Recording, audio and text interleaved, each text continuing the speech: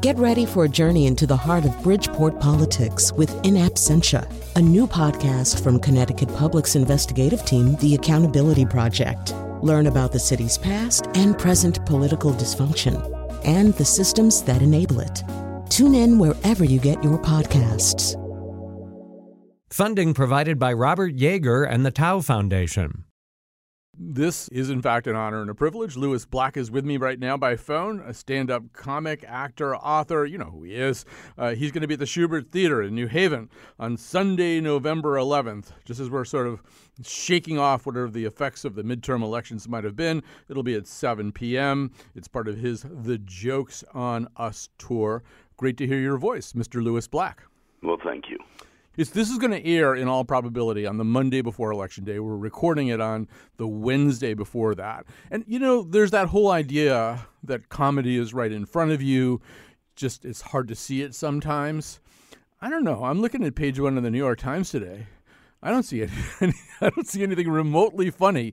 I don't see anything that could even be turned into a dark joke, with one possible exception. I mean, could you react to that a little bit?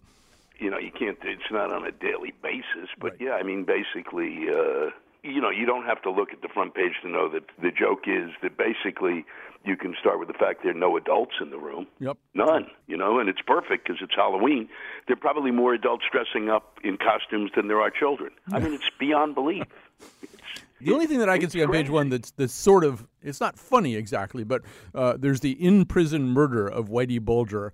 And I always feel like if you're going to get around to killing somebody when they're 89, you've kind of missed the chance, really. It's sort of like in The Godfather where he goes back to Sicily and slits the throat of the old guy who, tried to kill him when he was a boy. It's like too late, right? It's way too late. I'm surprised he didn't gag on the prison food. I mean, it's unbelievable. Right. Struck down in the prime of life, Whitey. This will teach you.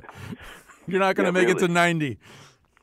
So I want to talk just a little bit about what you're talking about these days. I have to say that anytime I'm looking at your schedule, which I do constantly, of course, I want to know where you are and what you're doing, and I see like Huntsville, Alabama or something like that, I always wonder, so what's it like when Lewis Black goes into Huntsville, Alabama? Is that the same experience as what you're going to have in New Haven, or are you really working with an audience whose sensibilities are radically different? What's amazing is Huntsville is like going into New Haven, to be honest, yeah. Really. Yeah. The story of Huntsville is, people don't really realize that it is not your normal Alabama. Mm-hmm. Now, I've performed in Mobile and Birmingham, and there's a little bit, I do the same act wherever I am. So I'll switch it around a little, or I'll do a little tweak here and there, but nothing, it's kind of drawing them into a thought that I have by slowing things down and kind of coming at them another angle, but it's the same joke. Mm-hmm. But Huntsville is the home of where all of the rocket science that took us out of the atmosphere and got us to the moon, all of that came out of Huntsville. So Werner von Braun and the Germans all went to Huntsville. So that was a bad example. Huntsville was the wrong example. Well, it's unbelievable, though, because it really was an extraordinary experience. Yeah. And it was stunning because I travel everywhere. People will go to me, why are you going there? And I go, you've never been there, so you don't really know. And Huntsville is really extraordinary. Springfield, Missouri is really extraordinary.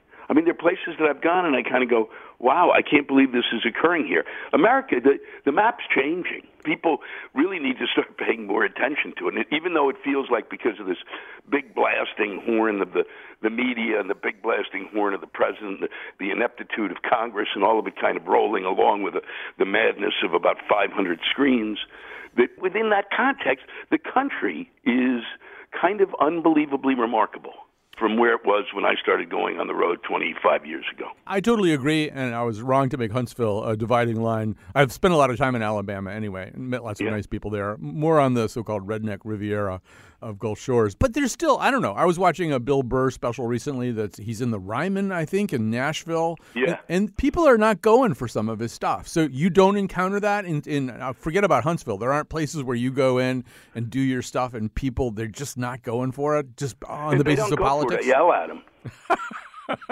Well, you do have that option. I go, I've just been in 35 cities where they laughed at this, and what's your degree of difficulty here? And you somehow miss the joke because you're tied up in a bunch of nonsense that you think is more important than laughter.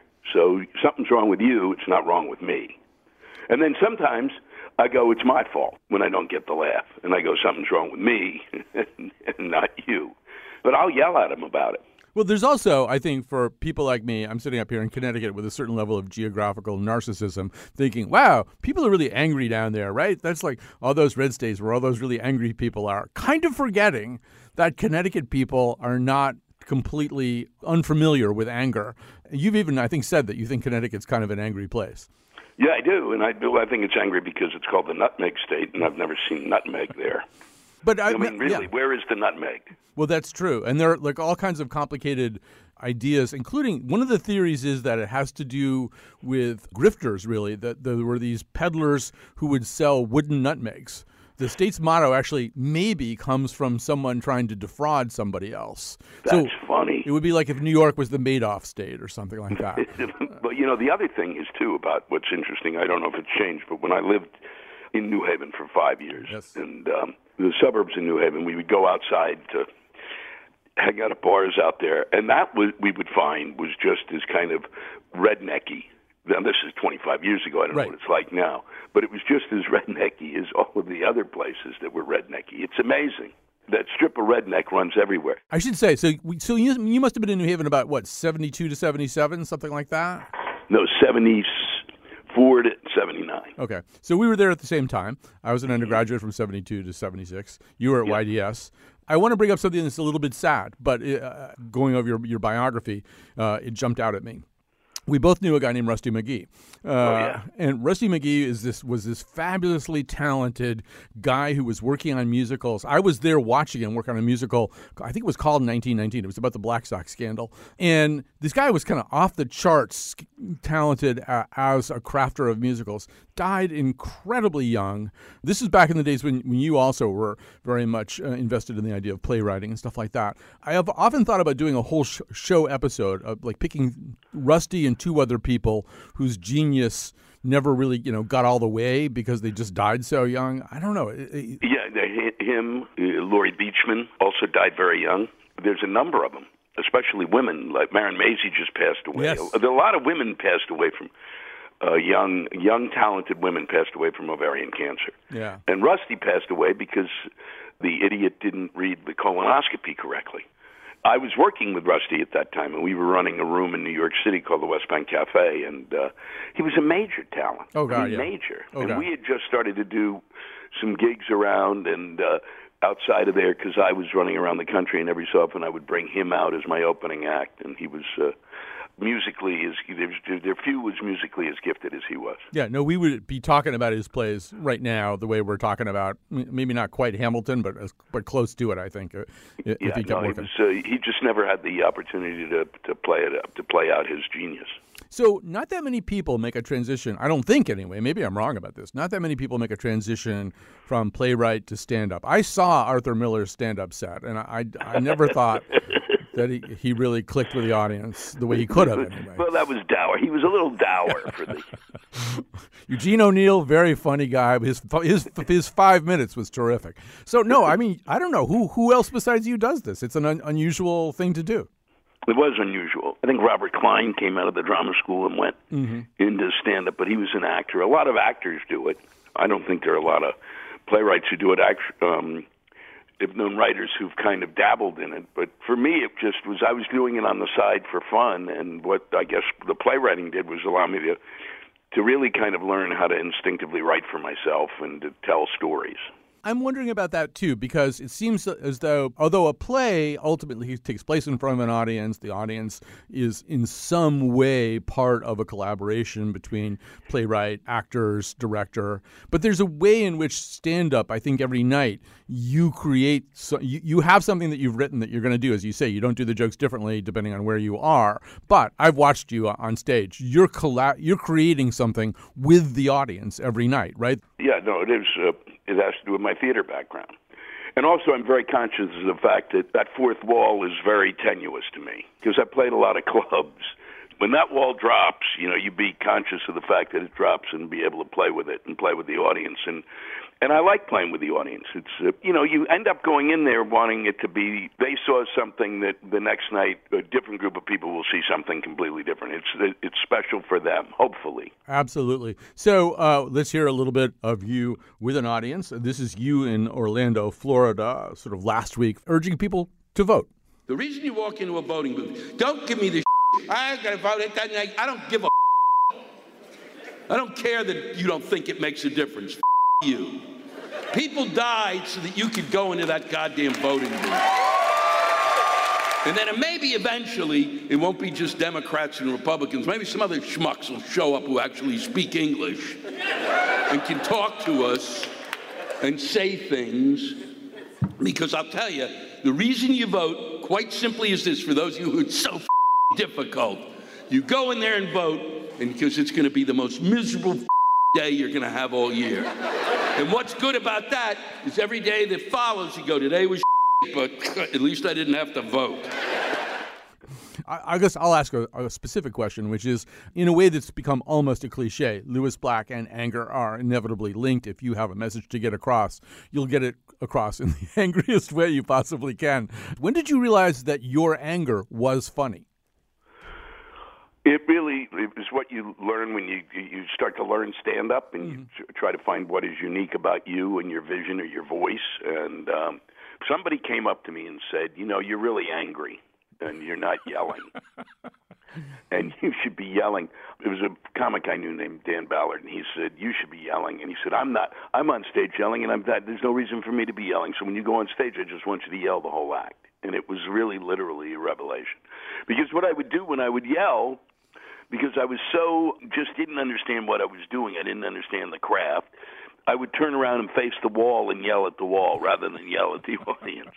But you don't yell all the time. I've seen your stand-up act. There's the famous thing that Matt Damon recently did about Kavanaugh, and he comes out and he goes, I'm going to start at 11, and I'm going to take it up to 15 real quick. You don't do that. You don't start at 11. You build. I used to start at 11 and go to 15 and then go to 20. When I first started going on the road and was playing clubs, and I wouldn't take a breath because I was afraid as soon as I did, they would come, I would have hecklers. But since then, I've kind of learned that it's an instrument. You got to kind of play all sorts of notes. There's all sorts of ways to express anger other than yelling. Do you think you really are an angry person or angrier than usual person? I mean, right now, you don't seem that angry. No, I'm not. I don't think so. There's certain things that you push a certain button and I get enraged. I wake up and you're going to tell me you're sending, 8,000 troops down to meet 4,000 people who are wandering up, who are traveling 2,500 miles through hellish temperatures, humidity, and you're going to send people down there to stop them. Like the people just go, that's what people do, that they go 2,500 miles because they're, you've got to be running from something that scares the hell out of you. Someone somewhere will crack the code at some point and flip it back. I almost feel as if there's like a dial and somebody flipped the dial over completely, and it's just bizarre. Up is down, down is up, and eventually, I believe, we'll bounce back. I truly believe that because I believe that most people, in their heart of hearts, in this country, I have a tremendous amount of optimism because I believe really the American people get it. Most of them. Right. You might be one of the very few people experiencing optimism now, and it might have something to do with the fact that you have explored the depths of pessimism more fully than most of us. Well, also because when something horrible happens, people get in their cars and drive there, and they don't know anybody who's there, and they want to help. Yep.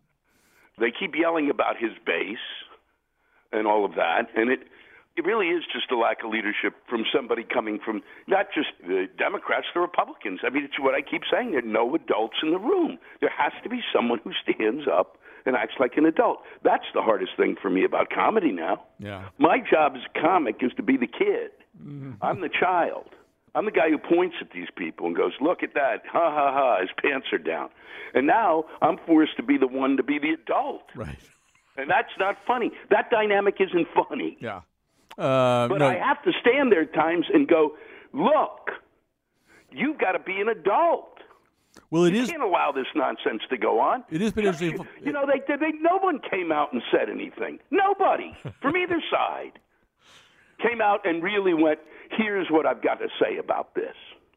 Okay, we're like at 8 or 9 right now. That's good. But no, it is potentially funny that you have to do this. It's not funny in the way of living our lives, but the notion that Lewis Black has to come and explain to the president of the United States how to be a civil person, to engage in civil dialogue with other people, the idea that you are thrust into the role of kindergarten teacher, that is sort of funny. It is funny, and I actually have a section of my act that goes into it. Well, let's talk about how your anger is so famous that almost at the level of Greek myth, it's been turned into an abstraction. Let's hear what that sounds like. Wait, did he just say we couldn't have dessert? That's anger. He cares very deeply about things being fair. So that's how you want to play it, old man? No dessert? Oh, sure. We'll eat our dinner right after you eat this. Right. Here comes an airplane. This is the movie Inside Out. What was it like for you, first of all, to be approached about this idea that you would become kind of the abstraction and embodiment of anger? That was a tremendous compliment. I'd accomplished something with this nonsense, and it made a difference. And to be in that movie, in that animation, was kind of extraordinary because it was really, I think it was an important piece of work because my generation literally was born and raised without any sense of what emotions were. It wasn't until most of my generation was in their late 30s before they went, oh, that's right, there's more than just hunger. Kids really got... I would have loved to have seen this movie when I was 7 or 8 years old, and then seen it again at 9 so that I began to understand, oh, there's this, I'm feeling this, I'm feeling this, I'm feeling this, I'm feeling this. I have a quick story that I think I can tell quickly that you might find amusing that I have really never told publicly before about this movie. So I'm somebody who does not use any drugs. I'm not a drug person. I'm an alcohol person. I'm not proud of that. And so somebody, I'm not going to say who, and I've never ever told that person this story, but somebody gave me some sublingual medical marijuana, which I tried. And my reaction was to be completely convinced that I was dying. That was like the only. And so the person in my house said, "Well, why don't you try to watch something kind of comforting?" And so I kept trying to watch. I tried to watch Enchanted, and I couldn't understand it. The plot was like way too complicated. So then I made the mistake of switching to Inside Out, which was a huge mistake. Like this notion of these strange little emotional abstractions walking around talking. I was truly, it was like I couldn't have been more scared if I'd watched some amalgam of Halloween and The Exorcist. It was like this completely terrifying movie. Oh, yeah, and especially with those visuals. Oh! So you and I are having a similar reaction to our own generation, to baby boomers, to being baby boomers. I'm going to play a little clip. This is from a set that you did, I think, in 2015. And if you provided us with the proper seating and proper plumbing and brought us whatever nutrition and drinks, drugs, whatever it takes to sustain life in our body, we would sit there until the day we died and talk to you about any goddamn thing you wanted. We don't have to know it. Nuclear physics, son of a I thought you'd never ask. And then we'll go on to do what we were born to do, which is bull. We're magnificent at it. You kids out there, you're interested in facts. That'll serve you in good stead. We never had an interest in facts, which is why things have turned out the way they are. But we were more creative. What do we know about nuclear physics? We know probably neutron, proton, molecule, atom. 4 words. And we'll sit there and go on for hours. Hours. Just weaving tales of nonsense, and we don't have a all idea of what we're talking about. But we don't care. We just enjoy listening to the sound of our own goddamn voices. This is exactly Lewis Black. We should say, by the way, Lewis Black is who I'm talking to. He's going to be in New Haven on 11/11. That should be easy for you to remember. That's November 11th at the Schubert Theater in New Haven. This is where my mind has been going a lot lately. And one of the places that I've seen it turning up, it really bothers me, are people from our generation who do this thing, I guarantee you've heard them do this, where they say, I don't like hip hop. I don't even know if it's music, like Cardi B. What does she do? Who is she? Should I, and I'm thinking, we made everybody listen to our music. We thought anybody who didn't like our music in 1972 was some kind of fascist jerk. But now it's kind of like, I don't think I like that. I don't really identify with that. Like, it has to justify itself to our generation. There has never been a more self-involved group of people, unfortunately, than we are. Sadly. Well, I mean, it became that because we were going to change the world, and then we realized that we weren't going to do that, so we kind of wandered off into the woods. I want to ask you about whether you think doing the kind of comedy that you do is therapeutic for you. I actually read somewhere where you said that somebody tested your blood pressure. There was somebody from Esquire early on hooked me up to a blood pressure monitor and then would taunt me with stuff, and I would yell and scream, and then we would wait to see how fast it would be for my blood pressure to return to normal, and it was like within 2 minutes. It was crazy. So it might be you recently turned 70. I hope I'm allowed to say that. And you sound like you're thriving. Maybe this is like the best thing you could be doing. Well, I think that yelling and screaming helps. I think that using that F word is, if you let that rip once a day, that'll help. It gets rid of toxins. Right. I kind of believe that. I think that just letting it go. Because people always come up to me and go, boy, you kind of do that. You do what I would like to do, or you're the funny version of my father. And I think that kind of anger makes it, that if you let it rip, find a space for it, that it gets rid of a lot of stuff. It's like, some people jog. Mm-hmm. Idiots. All right. Well, I bargained for a half an hour of your time. I've gotten it. I'm thrilled to have gotten it, Lewis Black. I'll just end with one or two quick questions just about when you want to watch some stand-up, who do you watch? Kathleen Madigan is a good friend of mine. I think she's coming into her own right now. I mean, she's always been really funny, but she's really hit her stride now. She's brilliant. Mm-hmm. Netflix, Ted Alejandro has a new special. Yeah. Bill Burr, I really love. Gaffigan, Judy Gold. The list is really kind of endless. Yeah. You like comedians. I really do like a lot of them. My friend Mike Wilmot out of Canada. Mm-hmm. I really could go on and on.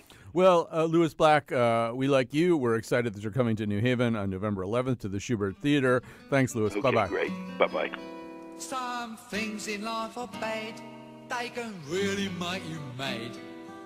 Other things just make you swear and curse.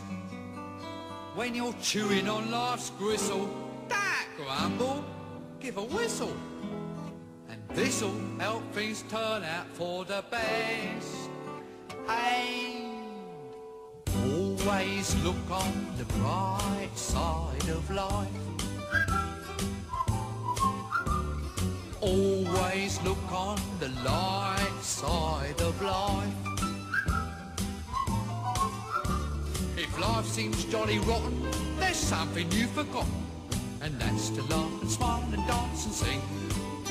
When you're feeling in the dumps, don't be silly chumps. Just purse your lips and whistle, that's the thing.